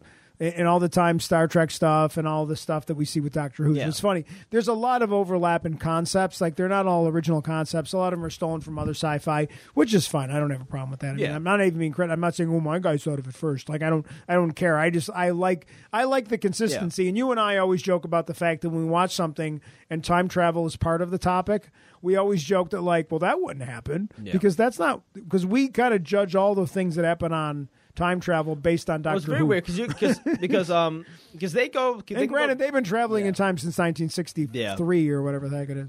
Well, it's weird because the TVA can kind of go like back in time because like the branches just kind of pop up wherever. Right. It's not like they're coming in like some continuous order. Like sometimes it'll pop up in France in like 1955, like the first clip was, or like 1550 or whatever the first like like the first time we see Owen Wilson's character is. Which Owen Wilson's character is I really like Owen Wilson's character. He's a very good he is like him and Loki or Tom Hiddleston have like a very good like very entertaining and like chemistry and interactions. Their banter is really good. The buddy concept is good. But yeah, the first episode is just kind of informing you of everything and like kind of a little bit of Loki mischief where he kind of gives them the runaround in the he realizes just how powerful the TVA is. Like, literally, there's multiple Infinity Stones that are, like, the same, just, like, next to each other. Yeah, like, there's, like, 3 of the Mind Stone just sitting there, like, in a drawer. And that's just the one guy's drawer. Everyone's drawer probably has, like, a god knows how many of them as well. Even in, like, the end credit scene, there was one where it was, like, they actually showed a picture of, like, with one of, like, the mashup of stuff, which is just, like, a time stone, like, just being used as a paperweight. Right. And then the second episode just kind of expands it, and then we realize that what they want him to do is hunt down another Loki that's left the timeline. Which we realize is not necessarily look exactly like him. Yeah, we get like a blurry view of a bunch of them. There's one with like a different outfit. There's one that's jacked and buff. Yeah. And then when we realize by the end of the episode is that there's this one's a very smart. Like this one, and I think this one has like different powers as well. Yeah, the powers are different. Like, she can seemingly like enchant people, I think is what the word he used, which means like he can like tap them on the shoulder or whatever, and like basically inhabit their body, and like kind of control it and use it to fight Loki with, which I don't believe Loki has that. Loki did that when he had the Mind Stone, like in the staff, but Loki never did that with his own powers. Right. No, definitely. So like, but this variant of Loki is Lady Loki, was what is known as in the comics. And I forget the actress's name. I'll have it ready for next week when we talk about it then. But yeah, this episode's basically like it's very much like a detective-y. Like he has like a suit on, like he has a cubicle, like at the TVA because he's gonna help out. And he's watching like training videos, like corporate training videos. Exactly. And at the first part, I love how like it's corporate and like it's like it's like a mixture of like I don't know, like some all-powerful like just beings and like technology and like purpose in the universe mixed with like suits. No, and I mean, it's or like Mad Men. No, definitely. Like, it's really creative where they do it. And it's like 60s bureaucracy or like 70s like era like office life or whatever. Like it's like remember like the office that like Paul Bettany like Vision was in. Yeah, right. Like in like WandaVision. Yeah. It's like that, but it's like the actress is Sophie DiMartino. Oh yeah, that's correct. Yeah. And she looks the part. Again, we haven't got much of a view of her so far. She just popped up at the end of episode 2. Just for a quick little fight scene. But basically, like she gets to work quick. Like she kills a ton of TVA agents and steals the little devices that are used to basically, like, say, snip the branch of the timeline that's going to. And there's like this weird red line as well on like their equipment that like the branch can't get past a certain point or like chaos is gonna start or whatever. Well, that's basically what she looks like she's trying to do. She's trying to destroy the sacred timeline by creating a ton of branches. Yeah. And then everybody seems to be panicking in the basically, this episode jump back into portals to try to, and I don't know if it's so she can get them to all leave or so she can take over. Yeah, this episode's interesting because, like I said, the first part is like we have Loki. Loki grows a lot in this episode too. Where like at the beginning, Loki immediately basically tries to screw the TVA over. He tries to like get an audience with like the timekeepers. He tries to. And then eventually at the end, Owen Wilson realizes, and then he tells him to like snip the timeline. Right. And then throughout the episode, like we get it's a lot of conversations between Owen Wilson's character and I think it's Morbius and Loki, and then slowly Loki just wants to be right about and then we get a lot of like cool like little like time stuff or like little like intellectual like philosophical ideas of like. If you went and fucked with shit right before like everyone died in a place in like a disaster or like an apocalyptic scenario, like you could do whatever you want in that scenario. Like if you showed up on like in the short time beforehand, and you don't do anything, and there's something you can't stop. Like it's not like Pompeii it's not like you show up. It's not like you show up. You can't go cap the volcano in Pompeii, which is the example they use. You can't show up in Kennedy's car and cover him so he doesn't get shot in the assassination because the whole world would see that, and that would change the timeline. So I mean, but in Pompeii, where literally there was no witnesses and everyone in the city died, and you just went around and pushed some people around and like started saying a bunch of shit to them and crazy out from the future stuff, nothing changes. Like the meter didn't even go off because again, like who would have been there? There would be no branches to cut because nobody survived. Right. Unless Peter Capaldi's character from Doctor Who got out. Goes and saves. See, another great thing of Pompeii. There you go. No, that's a great episode. That's a good episode. It's very so. But basically, she uses those each time she murders the big groups of like TVA agents. They keep walking into traps, which you think these. And he tries to say them. You keep walking into these traps. She knows what she's doing. Or he didn't know that she was a she at that point. But he said this Loki is tricking you. Like it's luring you to go and do these things, and you keep giving that variant what they want. And then when he's talking to himself herself, or I don't even know how to refer to it as, like in the scene, like through the different bodies that like she keeps like taking over essentially, because they eventually find her in like some like 2050s like basically it's like a warehouse or like superstore. Yeah, that's being like it's about to be wiped out by a hurricane. Everybody's about to get killed. So she can hide there and do whatever she wants because it won't affect the timeline. And she could go back there multiple times if she wants to. So. Well, because she has the machine where she can pop up kind of wherever. Right. So it's seemingly right. Yeah, it's a good episode, and I like where the show's going. It's very well acted. Hopefully you're checking it out, and yeah, we're going to definitely talk more about it. We'll probably next week. I think we'll do. We'll probably make it weekly. Yeah. Maybe we'll do every 2 weeks, depending on like what else we got to do. Around to it. So we're talking about next week. And lastly, we just wanted to wrap up a little bit on our last bit of conversation on Chris Nolan. We didn't have much to say except like Man, Tenet's like a lot. Watching that movie is a lot of hard work. It's like I watched it a couple more times. You need like a flow chart. Bro. But it's such a again. Smart. I know it's smart though. Like I'm smart enough to know that this is smart and that my pea brain can understand. Yeah, like I feel like an idiot. I feel like, man, I got to go back to like. Which sucks is I usually get film. Yes, me too. Like, that's right exactly. Away. It makes me feel stupid. Me long to understand. And I'm like, oh, why didn't I understand that? This has always become like a challenge for me. And so now I will watch a movie, then I go watch 18 YouTube videos about it to try to understand it more, and then I go back the next time and I understand it slightly more, but not enough that I'm satisfied. So I like the smartness of it. I like the fact that you do have to rewatch it. I like the fact which I think is also it should take away from the film a little bit that it's a little bit too hard to maybe understand. He doesn't care about that. But I think that was his one where it's like, this is an idea that I have that I really love that I just want to make in the full capacity that I don't want to water down. See, I think his next one won't probably be this complicated. No, but going back to like Hollywood people. Yeah. This is what I like about Hollywood people like this. Well, Nolan's the only one that would have been able to make this movie. No, but lots of people make movies like this that you've never heard of. But this is a high-budget movie that needs to make money. It does and it doesn't. Like, he doesn't care.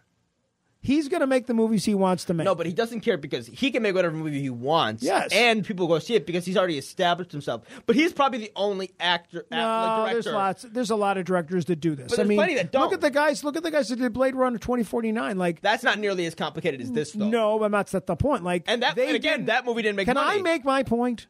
Go, yeah. Like, so 2049, they didn't care if Blade Runner made movie. I'm sure they wanted to make money, though. They wanted to make money, but they don't care. There's filmmakers like, listen, this is the movie I'm going to make. Obviously, it should make money. I hope it does, but I don't. Yeah. I mean, those movies like Blade Runner 2049 made a little bit of money, and they're like, you didn't lose your shirt. You don't have to make $1 billion in every single movie. And I respect the directors that like Nolan, like these guys that come out and are like, listen, we're going to make the movies that are smart. That Hollywood should be making more of these kinds of movies instead of Fast 27, like where this time they're racing turtles or whatever, and it's just they're not formula. There's nothing really like it, and it's so smart. It again, what I like about Nolan, and we talked about this in the previous one, is that the episodes, his films quite often he tries to make them so that it's not like it's fantasy, because there is some of that aspect in some things. He's mostly science. But in this one, it's like he tries to make you believe that it's a device.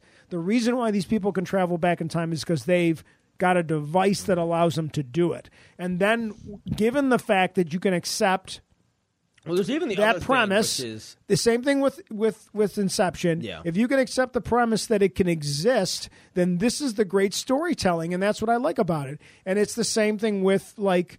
With Interstellar. Yeah. This is the science, so look at what a cool story that I can tell you that you've not seen before because if you can accept that this is a scientifically thing that someone was able to create. Yeah. Whether it's traveling around a black hole, like in Interstellar, his ships are practical. He makes the timeline the way people work backwards through the timeline.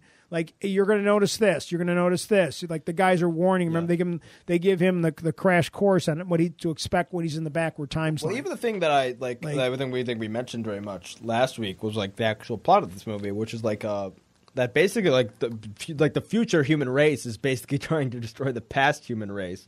And the weapon that's sent back, because there's a temporal war, basically, right? Yeah, because like I think something that the humans are going to do in the future.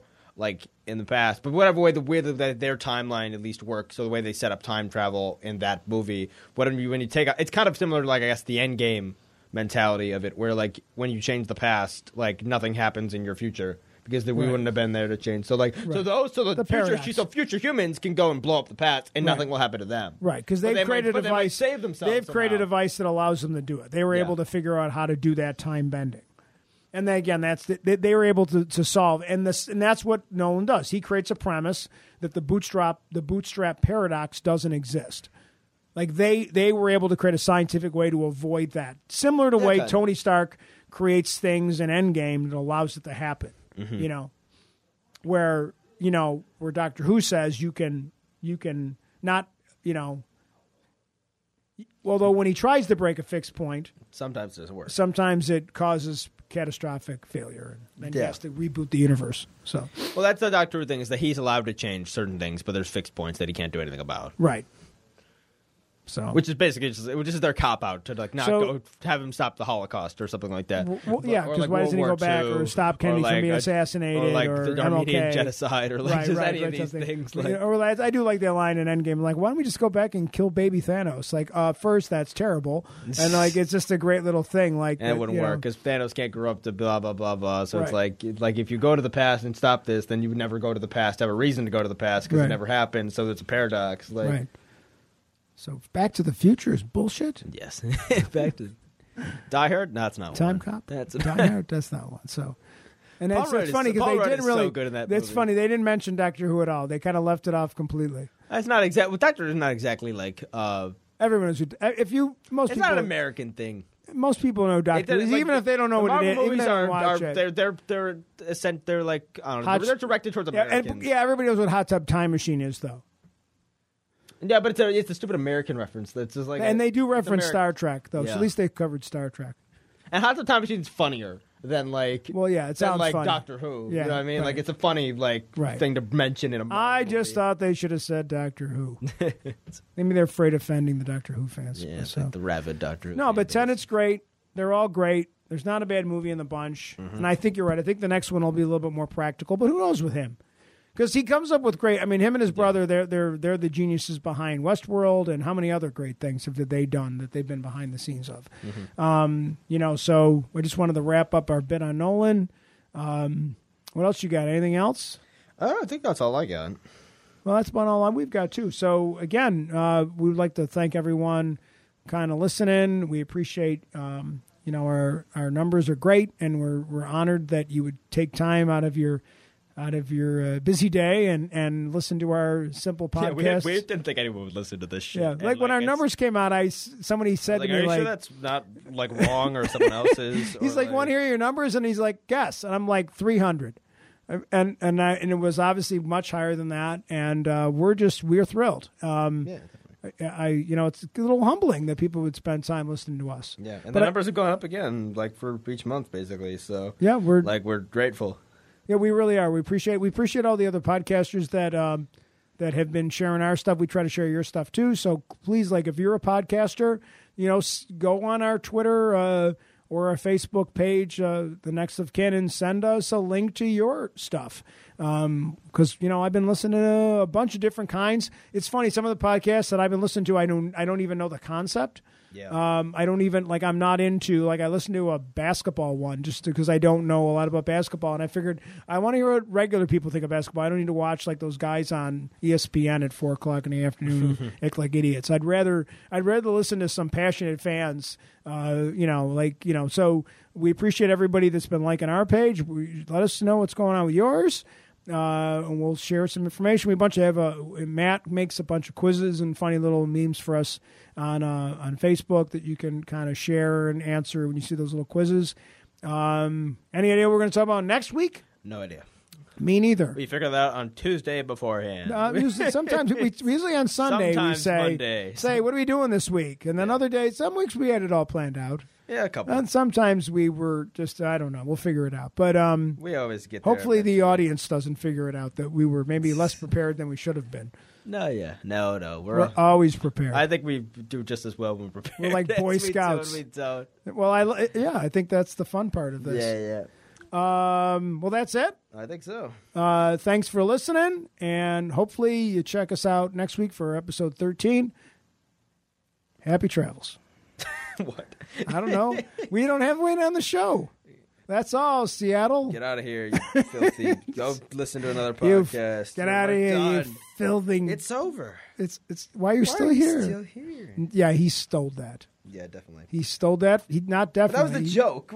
I know that, and then I stole it from them. He didn't say, "This is my bit." He didn't say. I know. I stole it from him for something I did in my job. I remember, It was pretty fun. Stealing from people that steal. All right. I'm just like James Cameron. I'm stealing. What? We've said bye like 6 times. We're saying bye one more time. It's like the additional scenes. It's like the end of Lord of the Rings. There's like why does it not end? Like 8 endings. There's 8 endings. There's like 8 endings to Return of the King. There's like 8 endings that could realistically be the final scene of the movie. Or that Transformers movie that we thought was over and then it kept going. Which one? The one that we never really watched the end because we had to leave and then we went back and watched it later. Not the very last Transformers, the second to last Transformer. Remember, we thought it was over, and then Extinction? Yeah, it just kept. I don't remember this at all. It kept. We thought like, oh, it's not over. Oh wait, there's some more. Wait, now they're doing what? Oh my Lord, this movie's never going to end. How long is this movie? So, all right, thanks for listening. Take care.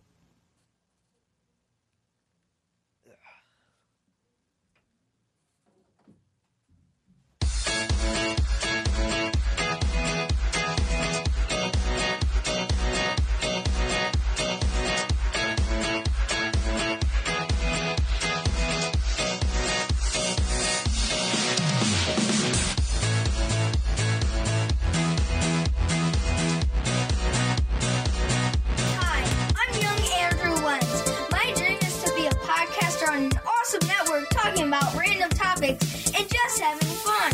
Whoa, what's that beam of light? Hey, young Andrew Lenz.